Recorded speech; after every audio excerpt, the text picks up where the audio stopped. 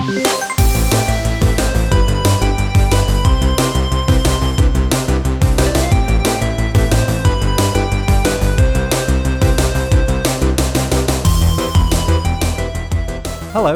my name is Declan Deneen. Welcome to Checkpoints. This is a show about video games, the people who play them, and the people who make them.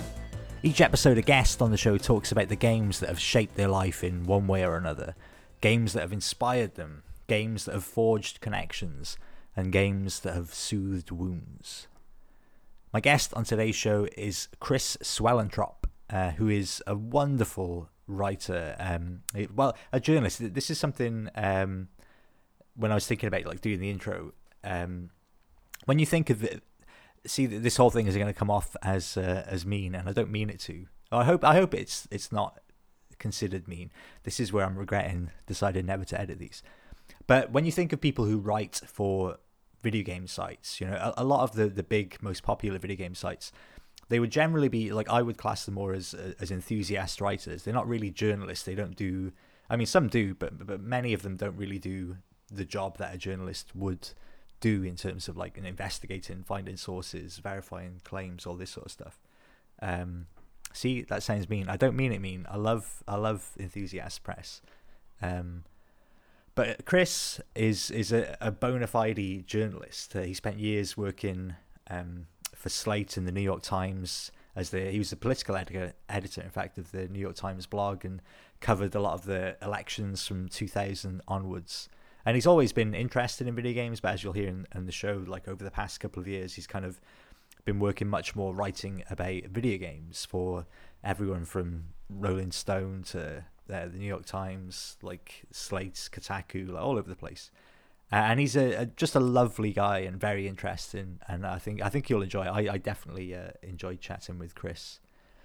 I hope everybody enjoyed the last episode, the Glass Games autosave. Do check out if you haven't. I've got another one in the works. This one is more about a kind of, I'll just tell you, it's about games as performance. So I've spoken to a bunch of different actors and performers who love games, and how they kind of this come up on the show before with I spoke to Keith Stewart about this a bit, and William Pugh, who both had backgrounds in performance. But yeah, so that's coming along nicely. I'm not going to talk about politics because we've all probably had more than enough politics over the last few days. But let's just say I'm going to remain hopeful and optimistic, and hope we can make the best of the situations that we're presented with, and try not to hate each other and scapegoat and stuff. Yeah, so let's not talk about that. Let's talk about me. no, let's talk about the show. Again, it's come to the point where I say this so much that it's oh God, give it a rest. But if you do enjoy the show, then rating and reviewing it on iTunes is a really big deal and really appreciated. I've received loads of really nice messages from people, and people who said stuff on forums. I've had messages through Twitter about how much they're enjoying the show, and it's just the nicest, kindest things in the world. And not to say don't do that, but if you put those things on iTunes, it would both make me feel good. I would definitely see them, and also it would encourage more people to listen to the show, which is always a good thing. You could do both, it's easy, copy and paste on a computer. If you don't enjoy the show, then what on earth are you doing listening right now? Okay, if you'd like to get in touch, you can email the show. It's checkpointspodcast@gmail.com, or it's at Checkpoint Show on Twitter, or Checkpoints Podcast on Facebook. It's very important to have consistent branding. You can follow me too if you like. It's at Declan Deneen, DECLANDINEEN. Always keen to hear from people, just any thoughts or ideas they have about the show, little stories. If anyone's got any general, just little personal stories about how a game has shaped their life in one way, do send that in. I'm hoping to kind of piece those together into a special episode too. So yeah, this is a great chat with Chris. I hope you really enjoy it. I'll be back next week with a new episode and a new guest. Until then, let's get on with the show.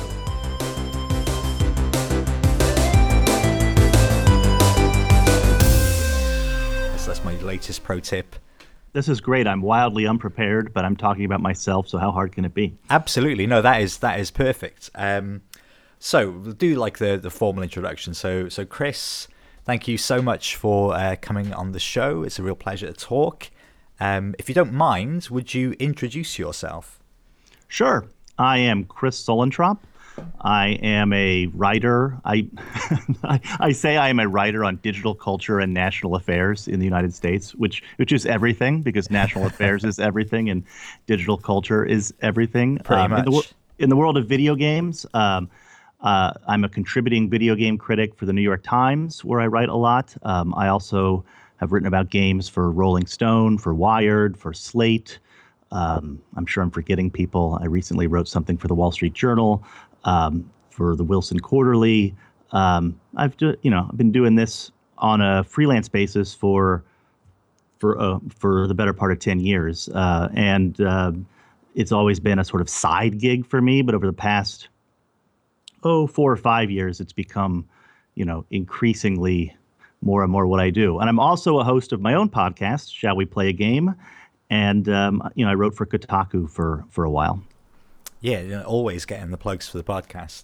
That's the key, right? That's the only reason I'm here. No, I'm honored. I'm honored to be here. Oh, thank you so much. I find this really interesting. Like as you say, you've been working as a journalist for many years now, and the games portion has kind of overtaken in the past few years. But like previous to that, I mean, it's difficult. I don't want to say this without sounding insulting, and I don't mean it in an insulting way, but you seem to have transitioned from kind of quote unquote serious journalism to I'm just going to write about video games. Like the transition from that, because you used to be like you were the political editor for the New York Times magazine, is that right? When years ago, and to sort of say, and now I write for Kotaku. Not there's anything against Kotaku at all, but like how did that shift come about?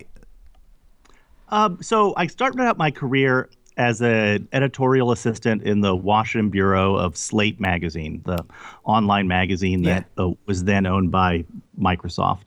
And my aspiration was always to be a political writer and a political reporter. And so, I wrote a sort of proto-blog for the 2000 presidential campaign between Bush and Gore. I covered the 2004 presidential campaign as a traveling correspondent for Slate, covering Howard Dean and John Kerry and George W. Bush and all that. I eventually started a job as a blogger for the New York Times opinion page, writing a column called The Opinionator. That transitioned into a job as a staff editor for the op-ed page of the Times, assigning and editing contributions from outside contributors. So during the 2008 campaign, I largely, I was sort of I wasn't the editor of the whole page, but I was tasked with, seeking out and finding outside contributors, for everyone from political staffers to average citizens, writing about that election. I then moved to the magazine, where for 2.5 years I was the political editor, writing, editing stories by Matt Bai, Peter Baker, Mark Leibovich. These are all high-profile American political journalists. But during that whole time, I also had a little side gig as a games writer and games reporter. Part of that is my training at Slate. Slate is a place that rewards the enthusiasms of its staffers. I wrote a weekly column called Assessment for a while, which was a sort of mini profile of people of a figure in the news. Okay. It's basically a ripoff of a thing you see in British newspapers. This sort of argumentative profile that's based more on the public record of a person than it is on having a cup of coffee with them and having a conversation with them. And we would sometimes shake it up by doing a concept or a thing.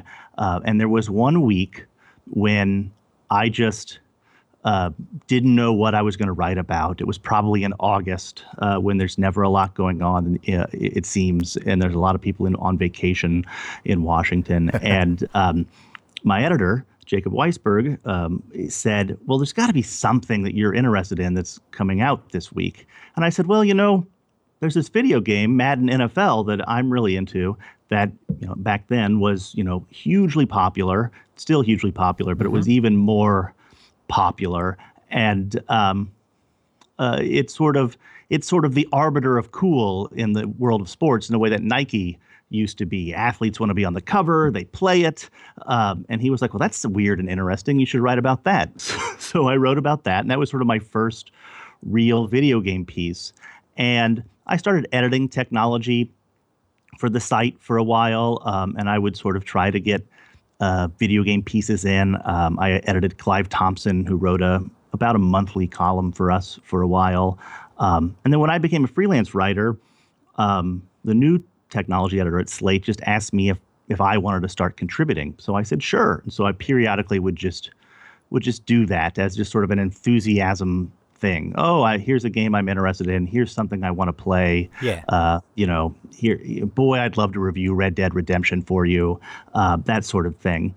Do you think that's, I don't mean to interrupt, but do you think there's an element of that's because it was online? Like, as you said, you started with Slate, which is like one of the very early kind of big sort of online news sites, basically. So do you think if you had been in a more traditional print media, I mean, you obviously, but I don't think you'd have had those same freedoms to be like, oh, we need to, like, because it's a blog, it's not taken as seriously. This is my struggle with not trying to sound like I'm demeaning anything, because it's still in a kind of transition phase. But certainly, like, do you think that you would have done those same things had it just been traditional just print?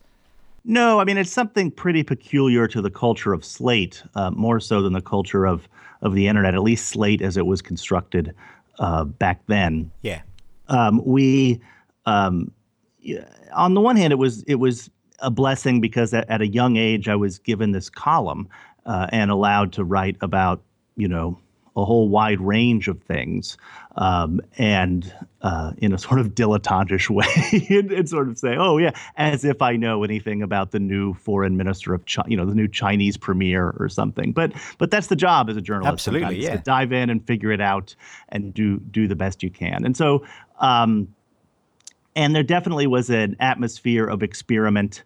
An atmosphere of, well, let's just try things. Let's do things. Let's see what works. Let's see what forms work on the internet.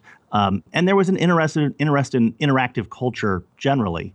And my interest in video games as a writer partly comes from the fact that I've been playing them my whole life, but it also comes from my interest in interactive culture. The whole reason I wanted to write online in 1999 and 2000, the reason I went to work for Slate instead of, a newspaper, even though I've worked at newspapers before and after, was because the internet and interactive culture and all that was so exciting. And so to me, they're just inextricably intertwined. Look, my phone's ringing. Hold on just a second.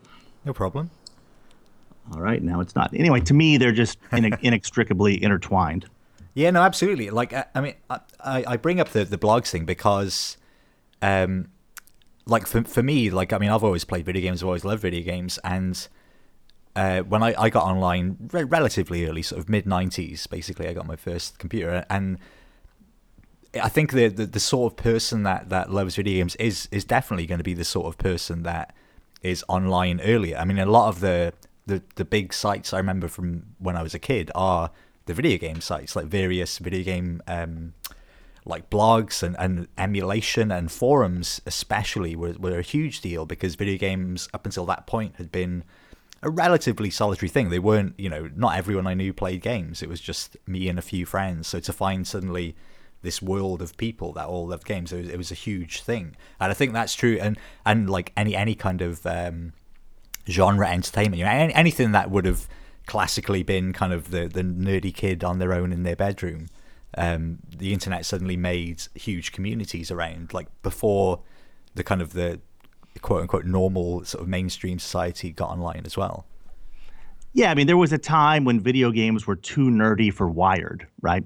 Which is sort of insane to think about. But but when Wired was Wired has always had coverage of video games. There was a great piece about Myst in the first iteration of Wired in the 90s.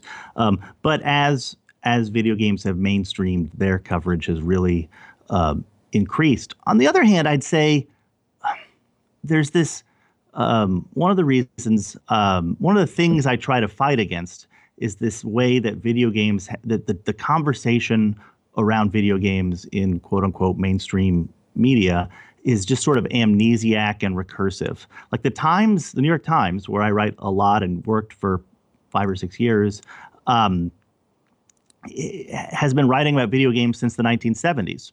The New York Times has had regular people writing, criticism of video games since 1998. There's some really great stuff, actually. I think it was Simon Parkin, actually, a former guest on the show.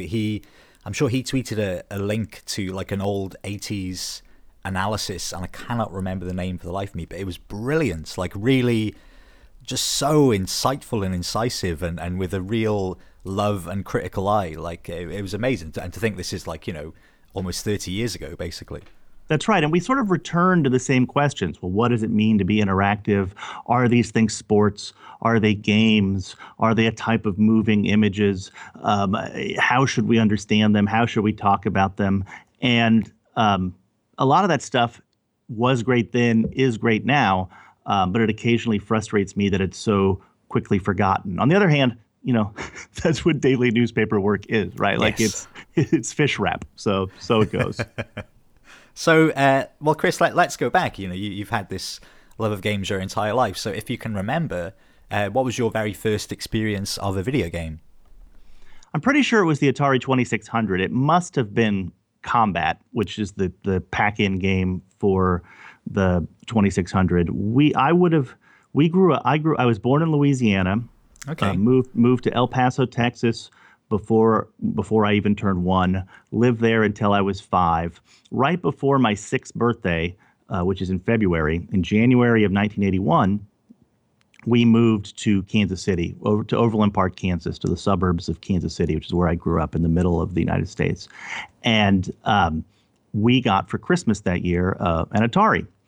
And we moved into a duplex in suburban Kansas City while we waited for our new house to be built. And I was a kindergartner, so that meant I went to school sort of half day, and I was home in the afternoons. And my earliest video game memories are playing Space Invaders, the Atari port of Space Invaders, which is not a well-regarded port, but how I didn't know. And I just played that game all the time. I could flip the score on that game. It makes me sound like I had some sort of OCD, and maybe I did, I don't know, but I loved playing that game. I'm sure this didn't happen often, but there's a story in my family about my mom wanting to go to the store and me refusing to go as a, either early 6-year-old or late 5-year-old, and her just leaving me home alone playing this game. And nowadays they'd call Child Protective Services, but that she knew. But once they saw your score, then they'd be like, well, clearly this kid knows what he's doing. She knew I wasn't going anywhere. She knew I was just going to sit and play that game for the 30 minutes or 45 minutes or however long she was going to be gone. I was not going to be doing anything else, and in some sense, the crash of 1983, when the video game industry in the United States just cratered, was amazing for me as a video game player, because we would go to the local toy store, and there would be all these games for $1. So we didn't have that many games, but I have a box in my office here of the old Atari games we used to have, and you kept them all. Yeah, so I have 20 or 30 games. I played a lot of E.T., which people now think is terrible. I played a lot of that Pac-Man port. I loved Raiders of the Lost Ark. I loved Yar's Revenge. I actually loved the games of Howard Scott Warshaw, without ever knowing who Howard Scott Warshaw was, who was one of the early designers. I loved Missile Command. I loved Frogger. There was a Popeye game. I think I said Yar's Revenge. I mean, I just played. And there were tons of bad games. There was a really bad game called Towering Inferno, and I remember even movie games tie-ins are yes, really good. Early movie tie-ins. Although that Raiders game is pretty good. And then, I even remember playing games at friends' houses that we didn't have, like River Raid that I always wanted to have. And so I do remember, the craze to get the Pac-Man port, which was part of the crash of, but that game came out and they made so many of them and it was such a bad port. But we rushed out to get it. And my dad and I, I guess this shows what a bad port it was. My dad and I figured out a pattern that you could move around without reading a book or a guide or anything. We just, over time, deduced that if you moved around the screen in a certain way, the ghost would never get you. That's so disappointing. You could just turn Pac-Man into sort of an infinite runner until they moved faster and faster and finally got you. But yeah, it was Atari and then Nintendo, and we didn't have quite as many Nintendo games. I'm actually kind of surprised. The NES came out in '85. I would have been 10. We probably didn't have it that year because we just weren't the kind of family that we weren't early adopters or the kind of family that got things right when they came out. Well, actually, I'm interested in this because you said you're using the term "we" a lot. So if you were quite young when the Atari came out, like who was that for? Was that a gift for you? Have you got like brothers and sisters, or did your parents sort of love it as well? Yeah, I have an older brother who's 2 years older than me. I have a younger sister who's 2 years younger than me, and then I have a sister who is 14 years younger than me. Okay. So she wasn't around then. She was our Nintendo 64 child. She was the reason we had an N64, and that I got to play, Mario 64 and games like that. But did your parents love it though? Like, were they buying it for themselves as much as the kids, or were they just like, "Oh, this is a toy. The kids will like this"? Well, I think I do not think it was specifically for me. It was either for my brother, or more likely it was sort of a gift that Santa Claus brought for the family. Yeah, like you get a board game at Christmas or something that everyone can play. That this was for everyone. But my dad was definitely into the Atari. Now, was he into it because I was into it? Or was he into it because it was a thing? He would have been in his late 20s and early 30s at that time. And, and I think if you read the coverage of that era of video games in the New York Times and elsewhere, video games were regarded as something that was for adolescents and for sort of like 20-something people, especially the arcade era. But even through the Atari era, up until the crash of 1983, video games are taken really seriously by the American press. They're talked about as something that's permanent, that's here to stay, that's changing our culture, that maybe that's gonna do all these amazing things. And then it's the crash that makes people think it's a fad, and then it's Nintendo that makes people think they're for children. That's fascinating. I've never heard that before. I didn't realize that it was so. This is probably, well, it definitely is an assumption on my part, but that the arcade was kind of the extension of like the jukebox or the pinball machine. It's a place, as you said, like it's where adolescents kind of gather in the local shop or cafe or something. Yes, and so the first instance that I could find, at least, of the arcade in the Times was a story in 1976 about what these things are, and it compares them to the jukebox. It's sort of trying to figure out what is this new form of coin-operated entertainment. To what extent is it similar to pinball? To what extent is it similar to coin-operated amusements that you find at a carnival? And of a sort of mechanical variety, and then to what extent is it like a jukebox? All of which are things that sure are for adolescents, but are also things that are for adults because because they're at bars, and it was Pong comes out as bar entertainment, right? And so and then when it comes into the house, just the for a variety of reasons, just it begins being described as for an audience that is progressively younger, younger and younger and younger, until ultimately it goes from like 8 to 18-year-olds to 8 to 15-year-olds. And some of that is marketing. And I think some of that just ends up being, who was most delighted by these things. Yeah. I mean, did you Did you think? Do you think you felt that, as a kid who'd spent a lot of time with the Atari, and then to see it crash, and then to get the Nintendo? When the Nintendo came, did you, like, you're a bit older, but did you feel so it was still kind of aimed at you? But do you think you started to not take them less seriously, but maybe perhaps your parents would have, though? They would be like, "Oh, this is definitely a toy this time."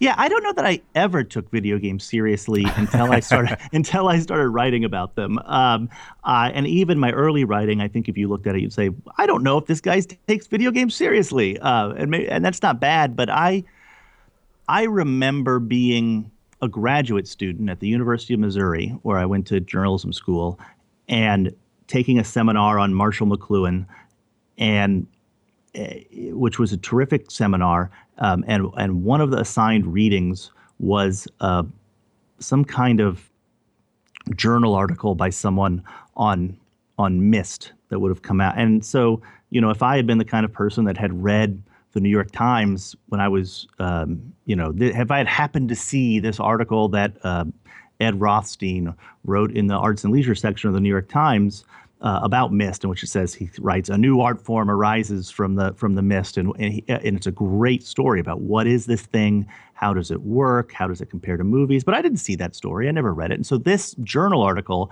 about Myst and about the promise of the CD-ROM as a new art form was literally the first time in my life I ever thought about games as something other than just something I enjoyed. That I would have thought about who made my games as much as who I thought about, like, made my action figures. Yeah, no, totally. I mean, but did you have like relationships around games, as in, like, would you have formed kind of friendship groups and stuff around specific games? Like, was it akin to, like, more like a sport or something you do, like, literally playing a game with your friends? Yeah, I mean, yes and no. I mean, I definitely was more into video games than basically anyone I knew. I would go to friends' houses. Often my experience was we didn't have a really great computer. In fact, one of my sad trombone stories from childhood is my dad brought home this old IBM PC-1 sometime. I must have been in either junior high or early high school, and so I've been 13, 14, 15, something like that. And it was an outdated machine when he got it home. It was like something that was like cast off at his office. And he brought it home, and it ran DOS. It had a green monochrome monitor. But I was dumb enough to think, oh, this will be able to run these PC games that I've been like longingly running my fingers over at the bookstore and other places. And so we picked up a video game called The Hobbit, a computer game, and brought it home and put in the big floppy disks into it, and it just sort of whirred endlessly and did nothing.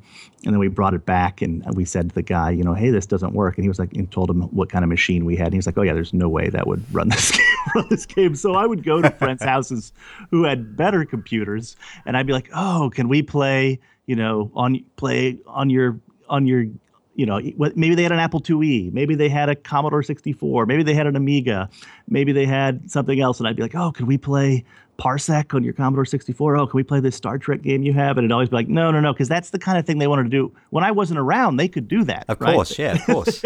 So this is a painfully true. Like, I had the exact same experience because I didn't even have a computer, and I would go to friends' houses, and they were nice people, but I was going there because I wanted to play Day of the Tentacle. And we would just sit and play Day of the Tentacle all day, because that was the only time I ever had access to them until like years later. But I did have friends. I have a strong memory of playing RC Pro-Am on a Nintendo Entertainment System when I was in junior high at a friend's house. I must have been spending the night with him. And so there were a lot of games. We would go rent them at the local video store. And so games were whatever. They were the same price they are now, $40, $60. So back then that would be whatever, $100, and so in inflation adjusted dollars and maybe more. So you just didn't own that many of them. And I had 5 or 6 of them. I had Super Mario Brothers, which came with the system. I had The Legend of Zelda. I had Super Mario Brothers 2, which my mother like famously hunted down and bought, like got off as it was being unloaded off the back of the truck at like Toys R Us or something like that. She was like, "You're so lucky you got this." So, and then. A few others. Tecmo Bowl, which is an NFL game, a National American Football game that I really liked. I'm sure I had a couple others, but that was about it. And what we do is go rent them at the video store and play them over the weekend, and then return them. And so I remember doing that. And my brother kind of liked them, but not really. I remember playing a lot of Atari with my brother, playing a lot of Combat, which was a local multiplayer game of tank and jet battles. My sister has these resentful memories of us not allowing her to play. I don't remember it that way, but maybe that's true. I don't know. But she gave her the spare controller and said, "Yeah, you're controlling the bad guys." Yeah, I do remember my brother and I watching an actual football game on television and holding Atari joysticks in our hands and pretending to control the action, as it was going on. And so there's definitely a way that sports were a big thing in my family, and sports were a gateway drug to video games for me in a lot of ways. So I take it when you went to university, did you take away any consoles with you, or did you kind of stop playing by then? Yeah, I'm of the age that we put video games away for a little bit. No, I think a lot of people still do that now when you hit kind of 16, 17. I certainly did. Yeah, so I definitely think I was playing them a lot through, till I was 14, 15, 16. And then I think sometime around that 16, 17 age, if I was playing them, I was doing so furtively and not telling anyone about it. I also reading comics and things at that age. Yeah, or reading science fiction, fantasy novels. I definitely, I also had Metroid, by the way. I left that out earlier. But when we went to college, there was a definite moment, my freshman year. I mean, I had a roommate who had it would have been a very old Apple IIe at this point, but my roommate in college had an Apple IIe. That would have been 1989, so it would have been a really old Apple IIe, but he played Gettysburg, a game in which you sort of can. I don't know if you can only play as the South, but we were in the South at Tulane in New Orleans, and he would always play as the South, as Robert E. Lee trying to win the Battle of Gettysburg against the North, against the Union North. And then there were other people down, a guy across the hall who had a computer. But there was really a guy down at the end of the hall who had, I think, a Sega Genesis, and he started organizing like NHL hockey leagues and Joe Montana football leagues. That's university dreams right there. That's right. That's right. And it didn't really go that far, but by our sophomore year, we sort of all looked at each other and we all kind of were like, "Wait, we all want to play video games. Why aren't we playing them?" And one of our roommates brought the Nintendo back from his house, an NES, and set up a Super Tecmo Bowl league for us that we all played in. Somebody else brought a Genesis from their house, and we had a Madden, it was like a Madden 95 league going on. And those are great memories that I have that are as sort of, I have chills right now thinking about it. Those are as heartwarming as any of my, friend, sort of going to a bar or late night talks or anything, Absolutely. And that was a really bad semester for me, grade-wise, because we were horrible to each other. You'd be studying for finals, and because you couldn't skip a game on Madden 95. So if your game was up in the season we were doing, no one could play until you played. And so you'd have a final the next day, and somebody'd say, "Oh, come on, take a break. It's only 45 minutes," but of course you need that 45 minutes to prepare for your exam. And so, well, you've done fine, and the memories are clearly worth it. So. Yes, it was great. And so yeah, I definitely remember that. I remember we went and rented a Sony. A couple years later, we rented a PlayStation, the first PlayStation. So did that come out while you were in university? Yeah, that would have come out my senior year, or if it came out my junior year, we rented it my senior year, because I remember this, and we rented the new Madden NFL, which was one of the most.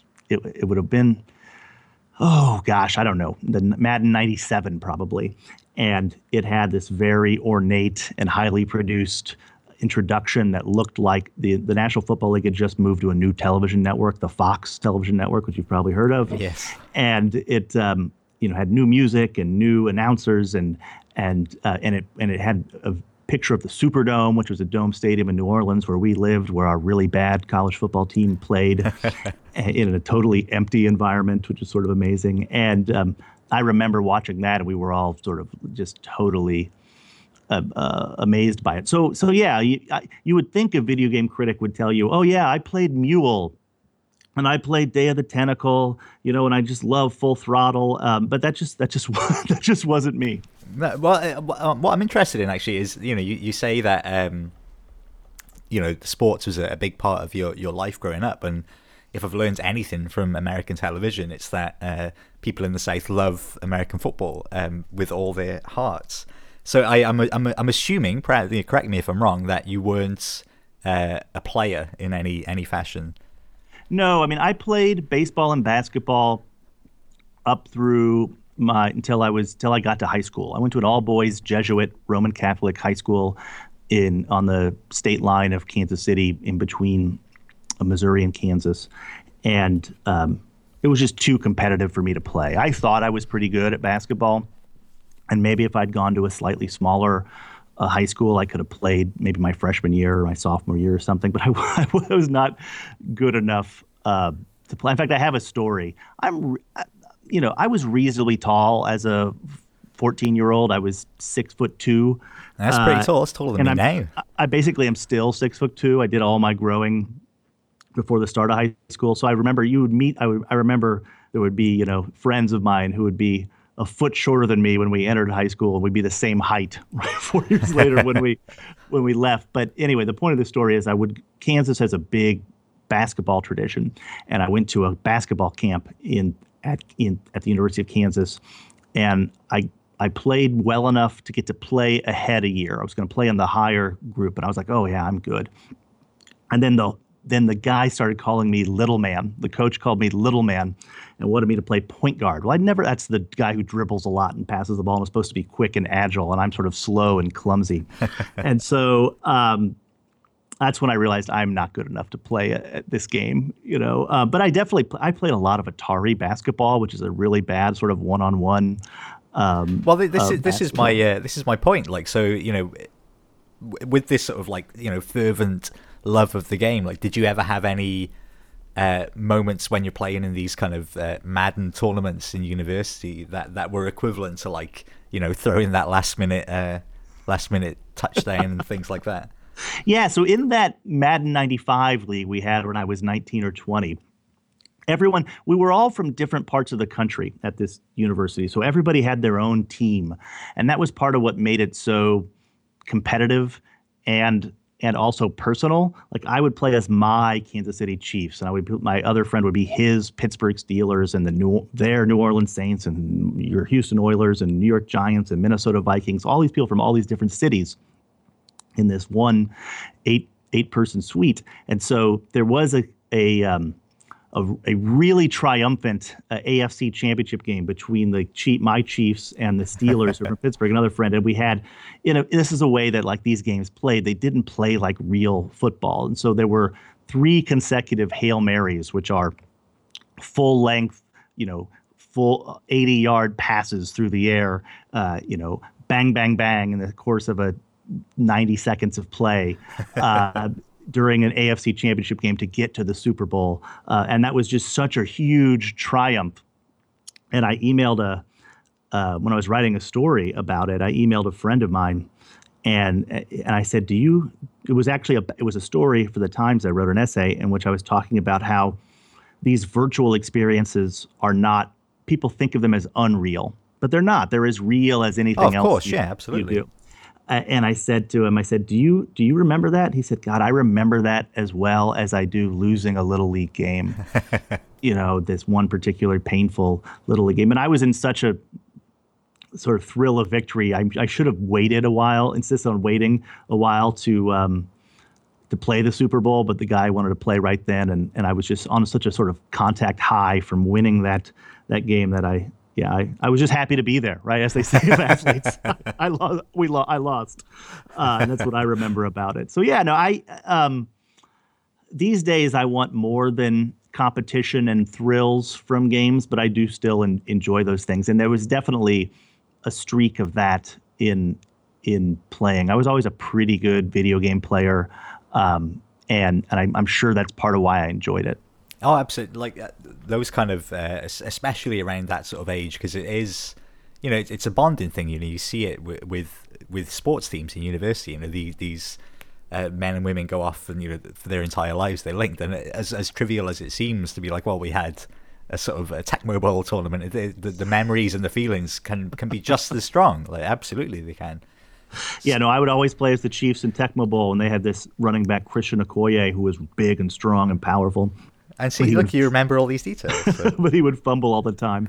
Yeah, no, I remember all these details. Like, yeah, and those are as Warren Spencer, the designer of Deus Ex, who's now working on, what's he working on? System Shock 3, right? He's come back into. Oh, really? I did not know that. Yeah, he just joined this studio called Other Side that's just started making System Shock 3. In a talk about narrative in video games that he gave at the Game Developers Conference one year, he said, the player directed story is extremely meaningful to the player and extremely boring to everyone else. That is a fair point. So when it was while at university, you saw this this journal on Myst, and so your opinion of games changed. So after leaving university, did your relationship with games change? Did you start to seek out games like Myst, or were you still just playing for fun while you went off and did your real job, so to speak? I mean, I was still having that experience where I was getting a computer and trying to get it to play games, but it just was not equipped to play the best computer games. And I remember in college watching I had a friend. I remember watching him play Myst for a little bit and him sort of explaining to me what it was. I remember watching him play Doom and have him sort of explaining to me what it was. Oh, look, you can get a shotgun and you can do this. I was like, wow, this is cool. I wish I could do this. He didn't let you play. No, I should have insisted on playing, right? Like, in retrospect.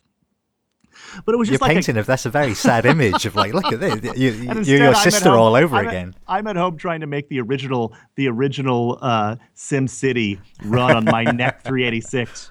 But anyway, even after that, I played a little bit. I had a original PlayStation, and I would go buy sort of old games. I mean, I was basically broke at this point, right? Like, I just graduated from college. I'm saddled with student debt. I'm an editorial assistant. I live paycheck to paycheck. I pay my rent and have enough money to go drink and eat and do the things that a 25-year-old man wants to do. And I also had a long distance relationship with my girlfriend, who's now my wife at that time. And so whatever extra money I had was used to fly to see her or take her out when she would come see me. But I would go buy I'd see that people said Gran Turismo 2 was good, or Metal Gear Solid 2 was good, or Metal Gear Solid was good. And so when they were $10 or something, I would get them. And then what really happened was Jen, who was then my girlfriend, is now my wife, bought me an Xbox for Christmas. That's a good gift. And as a good gift. And so she must have known, it must have been evident that I liked these things and wanted this thing, right? And I worked for Microsoft, as I said earlier, for Slate. And so I was a Microsoft employee.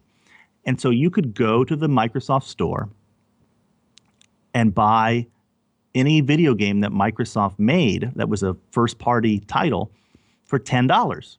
So I bought Halo for $10. So I bought MechAssault for $10, and then that, and so I have a great memory of playing a Xbox Live game of MechAssault with a friend from college and his friends, and it's just sort of team-based mech, individual Yeah. deathmatch mech battle.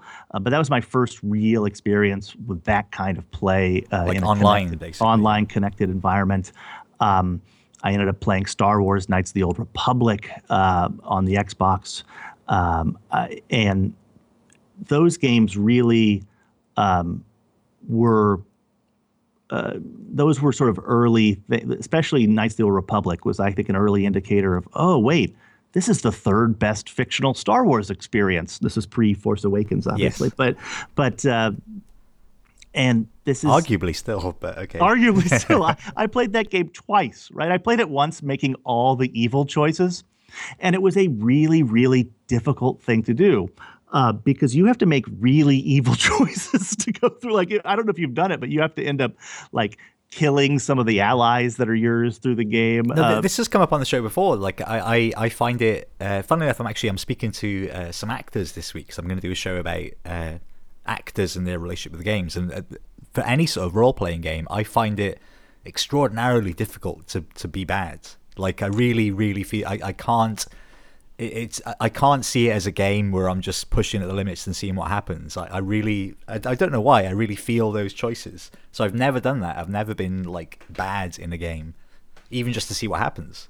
Yeah, I think there's definitely games, and for all I know, Knights of the Old Republic may be one of them. But there are games where the choice to be good or bad is really there, not to confront you with a difficult dilemma, but just so you can pat yourself on the back for making the good choice. And maybe I just like the back pats. Yeah, and you see that in the stats. I think sometimes in a game with sort of like poorly designed choices, you'll see everyone's choosing the good choice, and it's just there to make them to make you feel like you're heroic. Or that's what I think.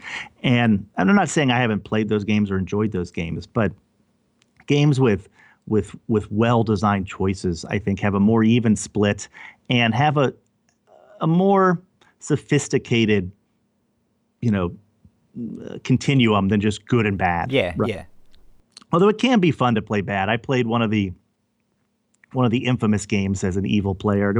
I wrote a piece about it for maybe Kotaku. Maybe it was for the New York Times. I don't remember anymore, but I wrote it for somebody. I think it was the Times, and about why it was worthwhile to take the evil path less trodden. But it's not easy, and it's interesting that players respond to the morality of these worlds, even though they're obviously fictional. And I think it is definitely true that people will often on the second playthrough say, okay, well, I want to see what happened. It was one of the reasons Life is Strange was interesting, because it allowed you to see all the choices and to see the entire sort of narrative possibility space in front of you without having to go through the sort of drudgery of having to play the whole game again. I mean, I think that is certainly a part of it. There is a certain amount of kind of loss aversion where you're like, well, if I do good, this is probably the correct way, and I'd rather see all the good stuff than all the bad stuff, kind of thing. Yeah, and then I'd say the 360 really, like the Xbox 360 and the banner year of sort of like 2007, maybe it was, when we had BioShock and Portal and all those games. And I know it's a cliche to say that those games really changed the way I think about video games, but they really did. And in some ways, I'm sad that the sort of people's opinions of BioShock has gone down, because the game is really, really remarkable. I think it stands up. I didn't realize that it had taken. Is it fallen out of favor a little? There's a corner of the critical internet that I follow on Twitter in which that game's fallen out of favor. And look, I think it's definitely true that the final third doesn't live up to the first 2/3, and the boss fight is like a misstep, but like nothing's perfect. And but that game really, really changed not just the way I think about video games, but I think the way an entire group of people think about video games, and it introduced book critics and others to say, hey, maybe there is something. And there's just every once in a while there's these moments where the culture looks at video games and says, oh, maybe there's something we should pay attention to here. Not only are these things really popular, but they're capable of doing genuinely interesting things. And yeah, absolutely. I mean, I think that the capability is the big part of that, because not to say that there hasn't been games like that explored things like BioShock. I mean, there's been hundreds like previous to that, but that's right. None of them would get, unless you were really following the video game culture, you wouldn't be aware of them. They wouldn't be that high profile. Like, you know, even like stuff like Chris Crawford's like early games like Gossip and Balance of Power, and really exploring, and obviously Civilization things. But there are a lot of games where, a lot of probably the most popular games where you wouldn't, a book critic, for instance, wouldn't be able to necessarily pull apart the meanings behind it, because there probably weren't any. It was a game. Yeah, I mean, you know, video games are a medium of communication, and which means they are as expansive and full of possibility as moving pictures or text, absolutely, or yeah, audio. And so they can do everything from, you know, just be an instruction manual, to be an advertisement, to be a sort of diverting, fun experience, to be a persuasive, political argument, to being, you know, a sophisticated art form. And it's, for some reason, it's really hard for people who don't think about video games very much to wrap their head around this, right? That games are games, and maybe it's the word games, but some games are games and some games aren't games. And I think that's absolutely. okay. And I think that's okay too. But definitely, yeah. After that sort of awakening, I sort of have just sort of continually tried to sort of continue my education, to go back and play, you know, Fumito Ueda's games, to play Ico and Shadow of the Colossus, to play games I missed that are important and meaningful, you know, but there's just so many games you just can't. No, it's can't impossible. play them all, and they're so time consuming. But the way you were talking about that then, and like going back and discovering this, I'm assuming, even though that you're like working as a writer by this point, I assume, had you had a relationship with like video games writing in the past? Had you like read magazines? I assume not, if you were still kind of discovering things. But yeah, you know, I never ever read enthusiast video game magazines. I never read. Why do you think that is? Because obviously, if you like games, you like writing. Yeah, it's a really good question. I mean, I definitely read Nintendo Power back in the day. Although I think you got it for free or something like that. And then once you had to pay for it, my mom just refused to pay for it. And so maybe I would read it longingly at a friend's house, or I would, you know, see that they published like an entire map of the first Zelda or something. I don't know why that is. I definitely read the reviews that were in the New York Times and the Washington Post, less so when I lived in Washington, but I would read, I'm sure I saw some of J.C. Hertz's reviews, but really when I moved to Washington would have been late 99, early 2000, so she would have just left, and a guy named Charles Harold would have taken over. So I read a lot of Charles Harold's reviews in the Times, and I'm not really even sure how I decided to play what I was going to play. Like, I would maybe hear what people said, or, I mean, this is funny. There's a friend of mine who used to be my editor at Slate, who now works for the Gates Foundation, and he plays games, but doesn't really read anything. And I asked him once, I said, well, this was before I started writing for the Times. Yeah. And I said, well, how do you find out like what you should play? He's like, well, I read what's in the Times, and I read what you write, and that's it. You know, and I was like, that's insane. Like, even then I knew, like, I would say in the early 2000s, I was like looking around. I would go to 1UP, and I would go to IGN, and I would go to GameSpot. Like, once the web came about, I was definitely reading reviews on the internet, but I never engaged with print video game culture, probably because around that would have been in the time when video games were a pretty small, you know, an important but but a piece. I wasn't playing the newest stuff. Yeah. I was playing Super Tecmo Bowl in my dorm room, right? And so I would hear about whatever like the new Maxis game, the new Will Wright game was always a big thing, and I would hear about them, or the new Sid Meier game, and I would sort of know about them in the way that you would just know about Gears of War or whatever. But I wasn't reading criticism of them. I think I didn't even consider that such a thing might exist. Like I said, I thought of it like I would go read criticism of the new He-Man character with battle action armor. Like, it's just not the kind of thing. I mean, you could definitely do that today, though. There'll be at least 10 or 20 YouTube videos of it. Yeah, unboxings. Oh, right? absolutely. And it's not that I didn't think it was important. It's just that it just didn't occur to me. That's fascinating. Okay, so like you're in. You moved to Washington. This was my main concern about this whole podcast, that it was going to reveal myself as a total Luddite moron on all these subjects. But anyway, go ahead. No, this is why it's interesting. You're not a Luddite moron. It's fine. So you moved to Washington to cover the presidential race and the political world. Like, yes, I'm not quite sure even how to phrase the question, but like, was there any crossover in the games that you played and this kind of political world you were looking at? Like, or was it kind of a regression back to I'll just play these on my own, and not like, would you talk about games with anyone?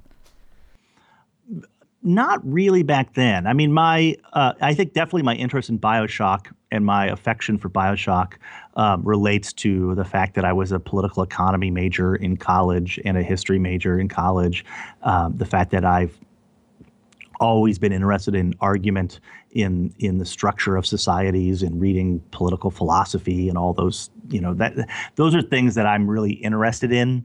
And so the fact that BioShock is also interested in those questions, while also allowing you to shoot lightning out of your fingertips at zombies, seems like a pretty good, like that's like the that's how to get kids engaged in history. That's the platonic ideal of combining my interest in video games and my interest in politics. I really, and so I definitely was interested in like the political potential for games. I remember in 96 or so, when Netscape Navigator came out, and like wandering through the computer lab at my college and going on and surfing the web and looking at sort of some of these attempts at early large scale political games. I didn't play any of them, but I remember like seeing them and being like, what are these things? And what's the potential for this interconnected universe of people to play games? I played fantasy football online, and that would have been, in some sense, that's a video game. I was signing up online and playing with strangers and competing, and assembling a portfolio of players. And then, I don't know, I guess I grew tired of it at some point. But so in terms of the politics stuff, like, so I definitely assigned Clive at Slate stories about, he wrote a story for us in the early 2000s about Newgrounds, the Flash video game website, and about how these Flash games were a new form of creative expression, and how people were making video games about 9/11 and making video games about the presidential race. I would just sort of try to squeeze games into places where and when I could. So Ian Bogost, I helped him approach the Times in around 2007, 2008 to try to do some sort of news games, some sort of op-ed type games. I assigned Daniel Radosh, who's a writer for The Daily Show now, the Comedy Central news show, to write about Halo 3 on the New York Times op-ed page, to write about Beatles Rock Band in the New York Times Magazine. And so I would just sort of, it was less something that intersected with my interest in politics and policy, and more something that just was like a continual source of fascination that I would always try to persuade my colleagues to include in our sort of coverage diet to say, hey, here's this big thing that's not just popular, but is also really interesting. And what can we do, to write about it? I assigned a guy named Joshua Behrman, who wrote the Wired story that became the movie Argo. I assigned him to write a story about indie games that would have been like 2008, 2009. Yeah, that was when they all sort of kicked off and stuff. For the New York Times Magazine, right? So he wrote about like Jonathan Blow and Jason Rohr and Genova Chin. The sort of AAA indie, right? When that emerged, what we now call AAA indie. And so, and I think that whole sort of Cambrian explosion of games, both from the iPhone and downloadable games on PlayStation and Xbox, and Flash games online, that whole ecology of stuff made me think of video games as a form of personal expression and not just sort of corporate expression. Sort of not that I don't think something like, what Naughty Dog does, or that any for that matter what Nintendo does, isn't a form of really high mainstream commercial art, but the sort of punk rock indie stuff really did change the way I think about games. I mean, because you have a potential. I mean, I think you saw this right back at the start, which has only recently been recaptured, where you have the potential of having a singular point of view, making something, and to have the tools to make it financially viable to do that without bankrupting yourself and hiring hundreds of people. Yeah, or having to mail discs around the country. Yeah, absolutely. Used to do. No, I do. I think that the whole punk rock parallel is perfect, and I've spoken to this about a lot of people.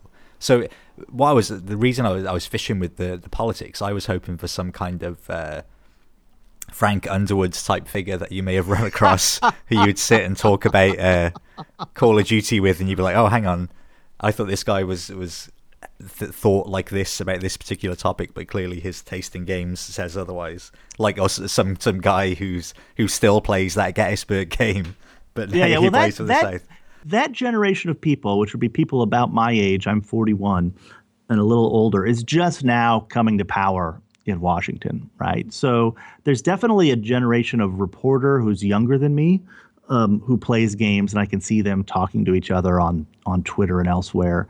I'm sort of at the bleeding edge. Tom Bissell and I are the same age precisely, and we're right at the edge of like the age you have to be to really have grown up and not have thought of these as like some nerdy thing that nerds do, that computer nerds do. Even if you're 4 or 5 years older than me, you kind of think that. Yeah. I mean, funnily enough, in House of Cards, like I used Frank Underwood as the example, but he's one of the first characters in a TV or movie or anything like that where the fact that he plays video games isn't a thing. It's just that's something he does, and it's not commented on. It's not like a quirk. It's like, well, he does that to relax. Why wouldn't he? He just why wouldn't he? And it's pretty clear, I think, that character in season 3 is Tom Bissell, right? Like, who else? what other, major writer of literary nonfiction reviews video games? And so, but I don't think he didn't get to play himself the way Matt Bai, another writer I know, got to play himself in a season as a political reporter. But of course, he wasn't just a cameo; he was a major figure. They needed an actual actor to play that part. But yeah, so I've heard that Ted Cruz plays video games. He's talked about this a little bit. I've heard that some other politicians play, but it's still frowned upon enough by enough voters that they're just not willing to talk about it. Like there's except for Ted Cruz, I guess. But it's video games are still. I know they're hugely popular, but they're still sort of mainstream, but not mainstream. Yeah, no, right. Absolutely. There was a Wired editor who once said to me, the challenge for us, and I'm sure this has changed because this would have been maybe 10 years ago, but he said the challenge for us with games coverage is that we have a segment of readers who just love it, can't have enough of it. The more, the better.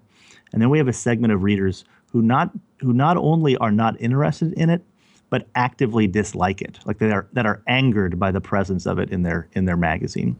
And so, and I think you see that across, not just at a play. You see that at in the New York Times or in the New Yorker, which does an extraordinary video game coverage. But I'm sure there's a percentage of reader, especially given the demographic of their audience, that is just like, what is this stuff? Why is it in here? I don't care about it. It's just all, either it's all. I mean, I wrote a story about Gamergate for the Times, and an editor came back and was like, wait, what are these games you're talking about? I thought it was all, this was for a different desk. This was for the opinion section, but who came back and said, wait, I thought games were just about, shooting and racing. Like that is still a widespread belief among people who don't even read the stuff that Times has been doing for 40 years. Right. And so that's just part of like, just keep scratching at the wall of the cell until the tunnel opens up and you. I think it's definitely going to change. As you were saying, like a lot of the people of your age are now getting into power. I think that's going to be a much more just common thing. Well, I got an email from a friend of mine that I knew in grad school the other day, and she said, I walked into my son's room, my 13-year-old son's room yesterday, and he was playing Journey. He said, it's the first time that he hasn't been just shooting something. She said, so if there's hope for the weird, aspirational, indie, even though I know that Sony funded and paid for that game, but for the sort of unusual indie video game, it's that this 13-year-old in the Midwest of the United States is on his third Journey playthrough right now. That's amazing. Yeah, that is amazing. I mean, I am hoping it becomes more normalized, purely because I would, when it comes to like elections and things, there will be an element of like politicians talking about their favorite songs or their favorite movies, and I would love to be able to have their favorite games as well, and just to see what they, because it says so much about somebody, like famously there was David Cameron said he loved the Smiths, and then Johnny Marr tweeted at him saying, no, you are not allowed to like the Smiths, which is brilliant. Well, there was a big cultural shift when Bill Clinton became president in the United States in 1992. So during that race, he was the first baby boomer to run for the American presidency, or at least to receive the nomination of one of the two major parties. And so it had all been the World War II generation before that. And since there's, the boomers are such a huge generation, and they're back then were basically running the American media and still are. There were these articles in which they would ask Bill Clinton, who his favorite Beatle was, and all these things that they were never able to ask of, George Bush's dad or of Ronald Reagan, or these, because they would have had no context for that. And so, that's what I tried to approach all the presidential candidates this year, because I wanted to ask them about do you play games? If so, how? Why? Do you do Wii bowling in your basement with your family? Like, surely you do, right? Yeah. And but almost none of them are willing to talk about it. Like, it's just too dangerous. But video games are not the boogeyman they were 15 years ago either. In the sort of post column. Although, after the atrocity at Sandy Hook, Newtown, where the man killed all those children, we still had another flare-up of, what video games does this guy play? And it turned out, of course, that he plays Dance Dance Revolution. Of course he does. Chris, I'm going to go into some... I always say this is quickfire. It's not quickfire, but it's just... Unfortunately, nothing with me is quickfire. No, but that's good. That's good. That's perfect for the form. Has there ever been a game that you've had to walk away from, or there's been some sort of intervention where you're like, no, Chris, this is taking up far too much of your life now? I mean, I occasionally delete things from my iPhone where I wonder, is this taking up too much? Like, am I playing too much Clash Royale right now? Maybe. But there's never, I don't think there's ever been a moment where I've really been worried, like, oh, I'm not, I'm not getting my work done. I'm not getting my stuff done. I mean, there's definitely a compulsive quality to, I played The Legend of Zelda in the pre-internet age where you would just sort of like trade information with each other on the playground. And that game was full of so many secrets and so many weird discoveries that I would do crazy things like wander around the entire space, lighting every bush on fire with the candle to see if some stairs would open up. I put a bomb on every single corner of that map. You'd have made a killer QA tester, Chris.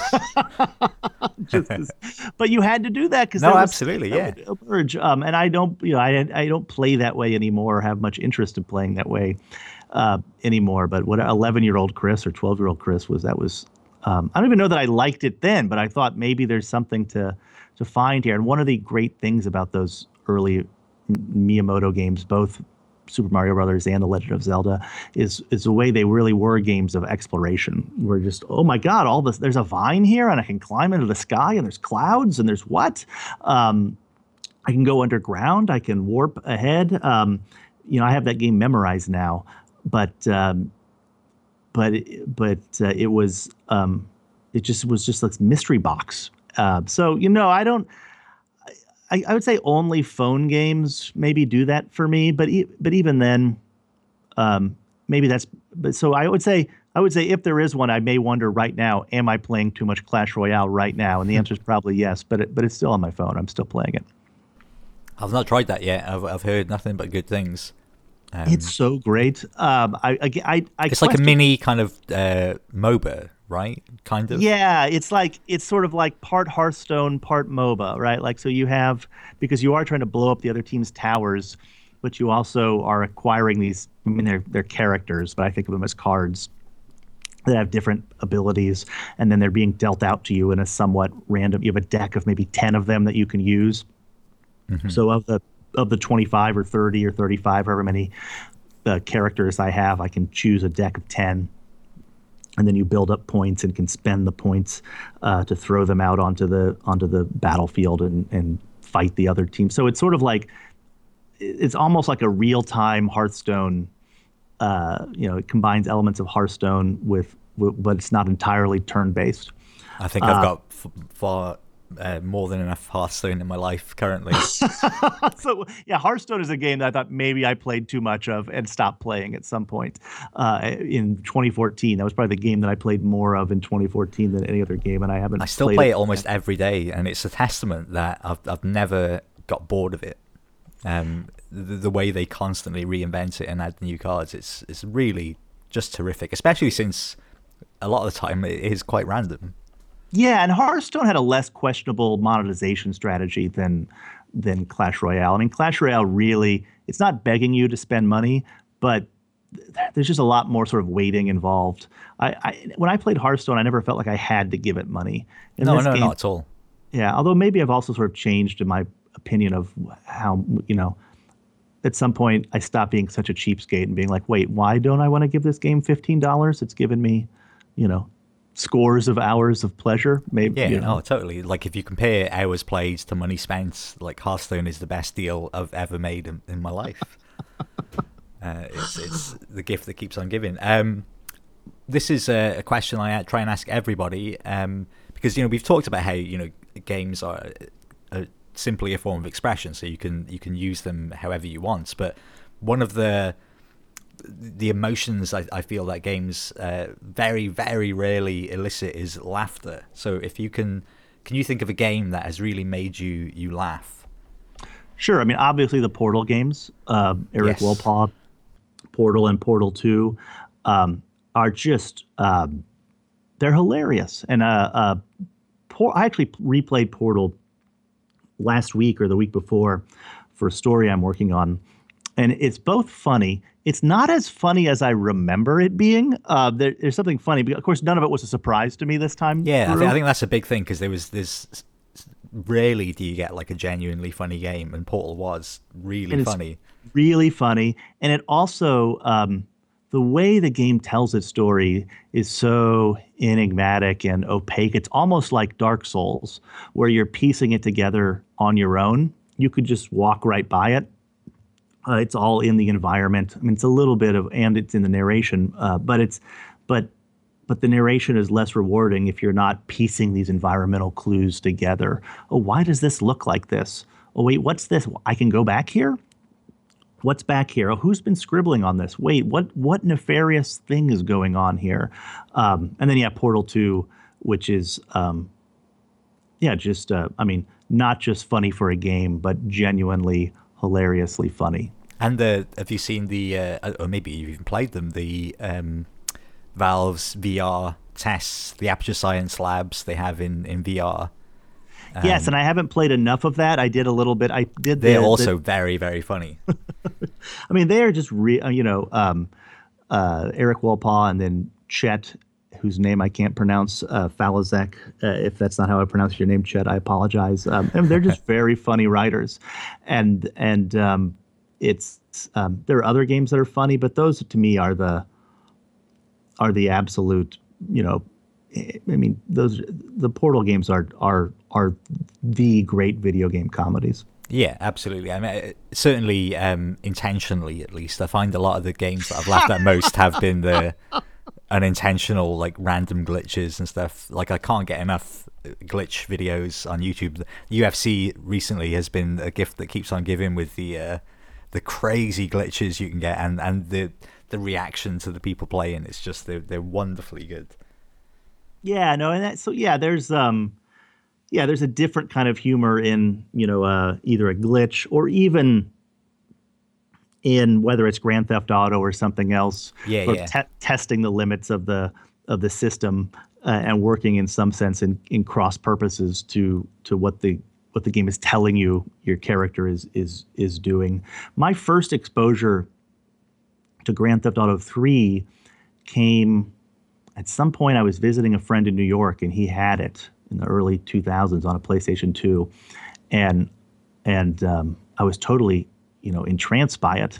But all he wanted to do was, he was like, oh well, there's a story, but really what I like to do is just go on a rampage, which of course now it's a lot of people play, but especially GTA 3 that way, which is just look, let's just see how long I can kill until the army shows up, and we did that for a very long time. And then I got those for the Xbox when they came out years later. They kind of they limit that. I think certainly in the newer ones, it's harder to play them like that.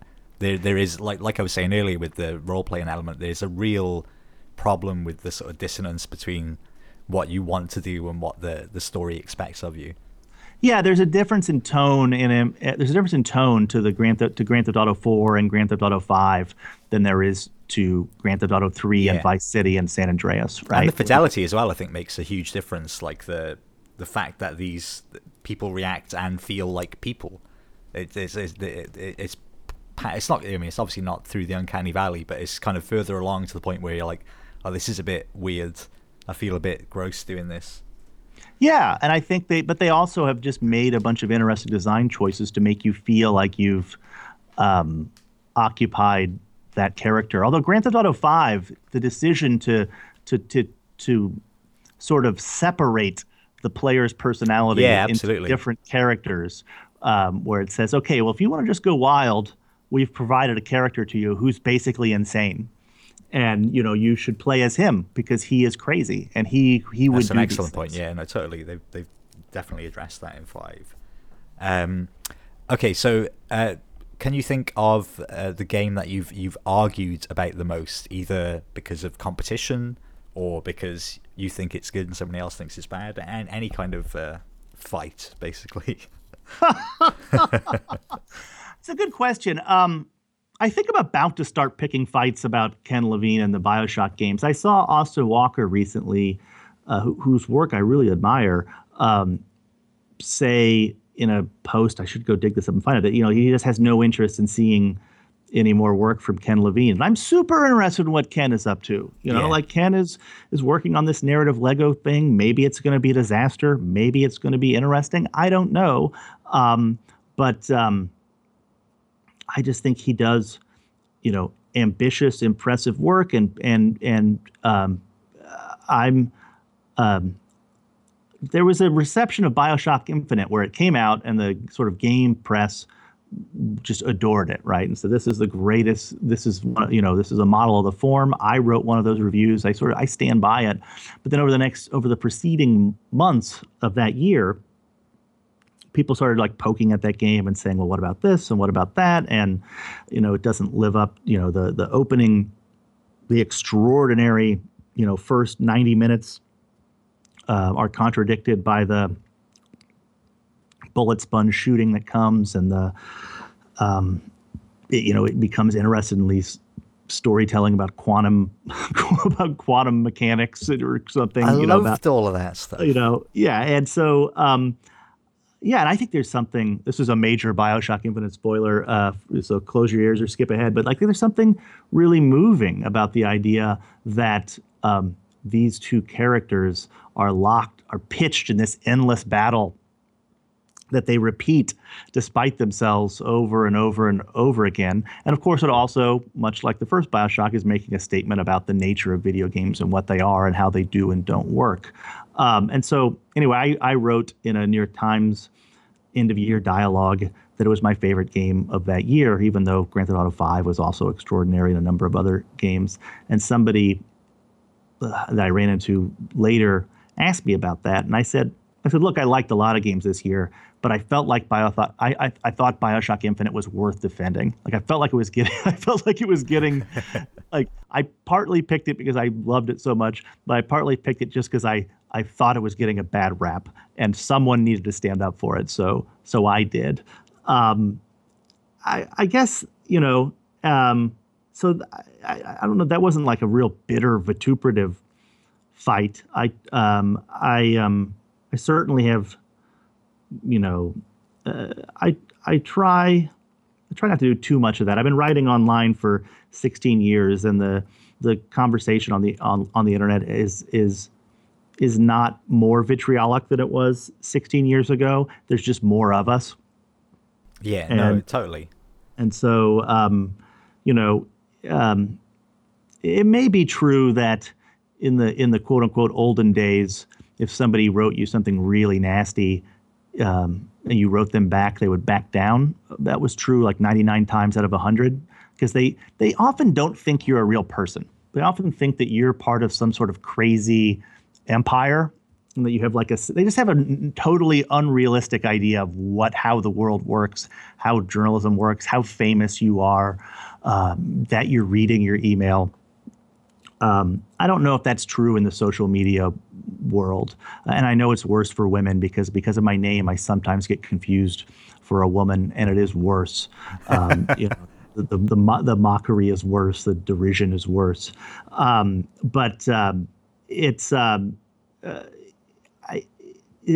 used to always, they still, I mean, this is a little bit of a tangent, but there's a basketball player turned basketball announcer named Bill Walton. Okay. And in graduate school, a friend of mine set up an elaborate prank in which he posed as another friend of ours, or sort of acquaintance of mine, but friend of his, who was working at AOL or somewhere like that. So we had, an AOL. He had like some tech company email address, and so he went to the web form at Bill Walton's website and wrote that you put in this guy's email address and made up a job that he had, that he was in, instead of this guy being like some sort of journalist, which is what he was, he said, I'm in charge of corporate training at America Online or whatever company this was. And I think you are not just one of the great speakers, but, not one of just the best basketball analysts, but one of the great speakers in all of America. And we would love it if you would come speak to our annual seminar. Please, be in touch with me. And so this guy gets an email to him from Bill Walton, who's this, famous-ish, television personality, that says like, hey, thanks for writing. And of course, this guy has not written him, and I'd love to do this. Here's my phone number. And the guy's like, oh my God. And he turns to his friend. Of course, his friend was like, well, I thought this was just going into some like Dropbox in the Bill Walton empire. I didn't know like Bill Walton personally received these emails. Bill Walton gave him his home phone number. Like we called it. And it was just like, hi, you've reached Bill, and that guy's like, Bill Walton is 10,000 times more famous than some internet writer or print writer on video games. And it's just easy to forget that these are real people, just doing their job. And it's sometimes if you just remind them of that, we can have a conversation, though not all the time. Not all the time, no. And if anything, I would say that social media has probably made that worse, because of the sheer volume of things people get. So when people do respond, you're like I've seen a lot of celebrities, especially like writers, like TV and film writers that I follow, that they will get like vitriol from people about how they didn't like a certain story or character point or something. And then when the person responds, their immediate response is, oh my God, you're responding to me, what a loser. And it's like, well, that's bad in every direction. It's a shame. And part of the challenge with social media is that you have this persistent identity where it's always you. And so when the clown car, when you're going to like do something that the clown car is going to back up and unload, like this is a mixed metaphor, but then the sort of barbarian horde of users is going to like that it's phenomenon. A terrifying image. But okay. That phenomenon has existed for as long as I've been writing online. When I wrote for Slate, our stuff would get sometimes featured on MSN.com, which back then was the homepage for people who didn't know how to change their homepage when they used Internet Explorer on their Windows, XP machine or whatever it was. And if you just knew that if your column got put on MSN.com, you were going to get thousands of emails. And so, so eventually we ended up having, as everyone does now, not everyone, but, another email address that would go on those articles. So I would read them all, because occasionally I would run into someone I knew or somebody who had internet, but 99% of them were hate mail. That was true at Yahoo when I worked at Yahoo. The problem on Twitter is that there's no way to sort of like separate out your identity. And I can't. It's unsolvable to me. But I do think there's been a sort of coarsening of the discourse, and I don't know what, if anything, to do about it, other than to just sort of like I said, just keep scratching against the jail cell wall. Yeah, it's a new social media. I'd be quite keen on someone inventing. There seems to be a new one every couple of years for a while, and then we've just stuck a new social network. Just what we. I genuinely think that'd be quite exciting. Just like a brand new thing, like a replacement to Facebook or Twitter. I think that'd be great. I don't think it's ever going to get any traction now. I think it's too solidified, but it might. Every once in a while on the internet, everybody just gets bored with what they're doing. Yeah, and we're in one of those moments right now where Twitter seems boring to us, but it also seems irreplaceable. And obviously we're a minority because most people don't use it, right? Absolutely. But for the people who use it, they're both bored of it, but they also sort of feel like they're entrapped by it.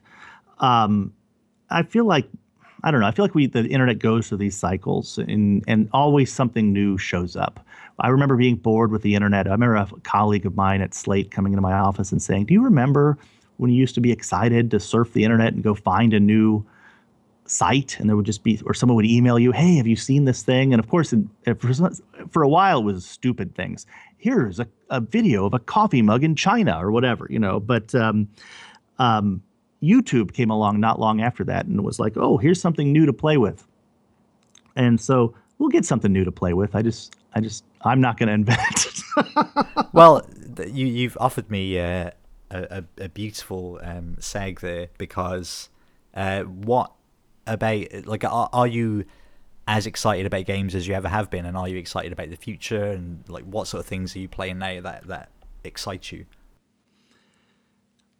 I just played this is going to make me sound terrible. I just played 20 minutes of the new Doom, which is so fast and so exciting and so like thrilling that I was like, I want to play more of this. It's not the kind of game I normally am into, but I found it totally thrilling and really eager to play more. I mean, I think this is the most exciting time to be a video game player. I think that I have a sort of Ecclesiastes temperament, like vanity, vanity, everything is vanity. There's nothing new under the sun. And I think that happens when you turn 40, like you start to read articles, you're like, oh, I've read this before. I've seen this before. So, I'm always interested in new stuff, but like, I don't know, games are, I mean, we're about to enter the sort of desert of the summer for video games, but they'll be fun, interesting. There'll still be far too much to play. There'll still be far too much to play. I mean, I started writing about games because I thought they were the most interesting, most exciting, most vibrant creative form that we have. I thought they were important. I think they are important. I think they deserve more from us as a culture and as a player. I think that they, yes, they can be fun diversions, a fun way to just bring joy into someone's, otherwise tedious life. That's not nothing. No, not at all. And I think that's an important function, or function's an awful word to use, but it's an important, that's important. But they can be more and they deserve more. And I just thought I would try to help move that along. And so that's why I'm still here.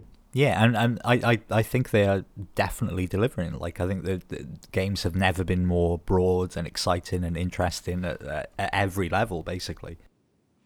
Yeah, I think that's just definitely true. And it's one of the interesting things of like, why we're at one of these moments where the capital C culture has decided they're going to pay less attention. Although maybe we're shifting back because New York Magazine just covered Uncharted.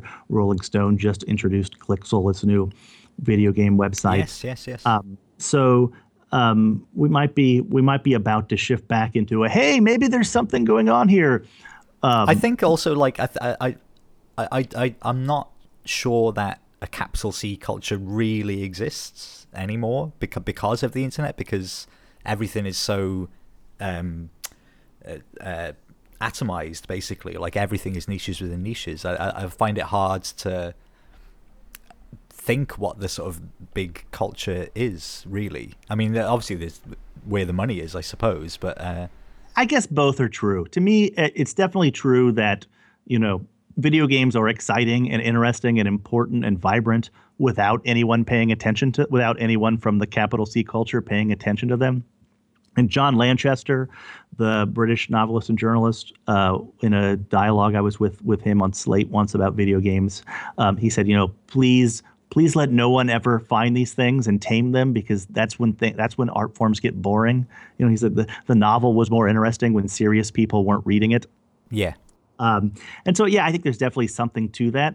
On the other hand, I'm delighted to live in a world in which the New Yorker thinks Simon Parkin deserves a regular gig.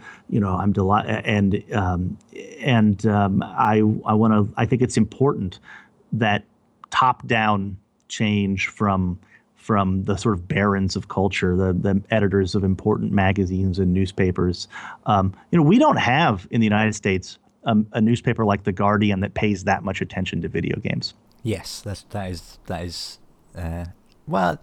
I suppose, like, but even still, like that's been quite a slow process of change. Like, it was just part of the tech site. It's only really been the last couple of years. Yeah, and so I just think that stuff matters. That stuff's important. I just did a interview with Neil Druckmann, the co-writer and co-director of Uncharted 4. Oh, amazing! That is in the new Glixel newsletter, and they just published it on the Rolling Stone website. And I just think it's really interesting and revealing. And he was open and forthcoming and honest, which is just like a wonderful thing to encounter as an interviewer. Was there any hot takes from that interview? There are many hot takes already circulating around the internet. I mean, he talks about a lot of things, about sexist focus testers, about things that were cut from the game, about why they took fun out of their focus tests, because people were rating levels that they thought were important as not fun. And when they started asking people whether they liked them, they would say, yeah, they liked them. Oh, that's really interesting, because really that's kind of right at the crux of what we're talking about with games. And are they just something for fun, or are they there to tell a story? And so in the testing phase, to be like, well, where does the author step in, basically, and say, no, this is part of what I'm trying to express. Yeah, and so I just think this is a world of important, interesting people, and I like to discover weird movies and weird games and weird movies and TV shows and music and other things by reading magazines and newspapers and websites. And I would like to live in a world in which I didn't have to go always to specialized game sites, even though I really like a lot of those places. I just think the world's more interesting when there are more interesting collisions in it. Yeah, oh, totally. That feels like a perfect ending point, Chris. But if there's anything that hasn't come up that you'd like to mention, then please take your opportunity now. No, please. I just, was honored to be on this podcast. Thank you very much. Please listen to my podcast, Shall We Play a Game? ShallWeShow.com. I was hoping to announce that I have a new book contract, but we're still finalizing that. So that was going to be this was going to be the launch for the impressive PR offensive. Well, this probably won't come out for a couple of weeks yet. So if you do get the go ahead, we can edit that in. I'll let you know, but it won't be done. It'll just be a contract. But anyway, I'm hoping to do that soon. To go sort of wrestle with that angel. So that's what I'm hoping will happen next. Brilliant. Well, thanks very much for your time, Chris. I know you've got another call soon, so I'll let you go for now. But this was a treat. Thanks very much. I really enjoyed chatting. Thanks for having me. All right. See you later.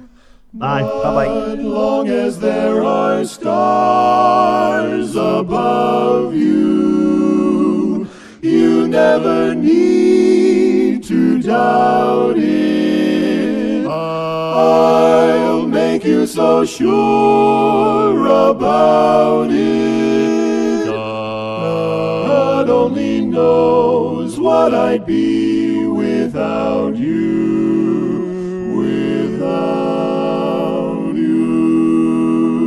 And if you should ever leave me, though life would still go on, believe me, the world could show nothing to me. So what good would living do me? God only knows what I'd be without you.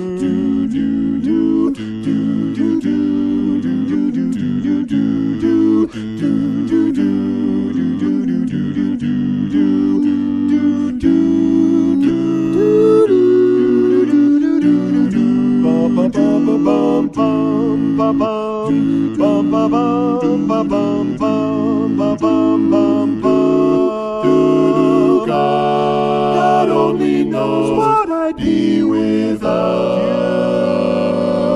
you. Oh, I may not always love you, but long as there are stars above you, you never need to doubt it. I'll make you so sure about it. God only knows what I'd be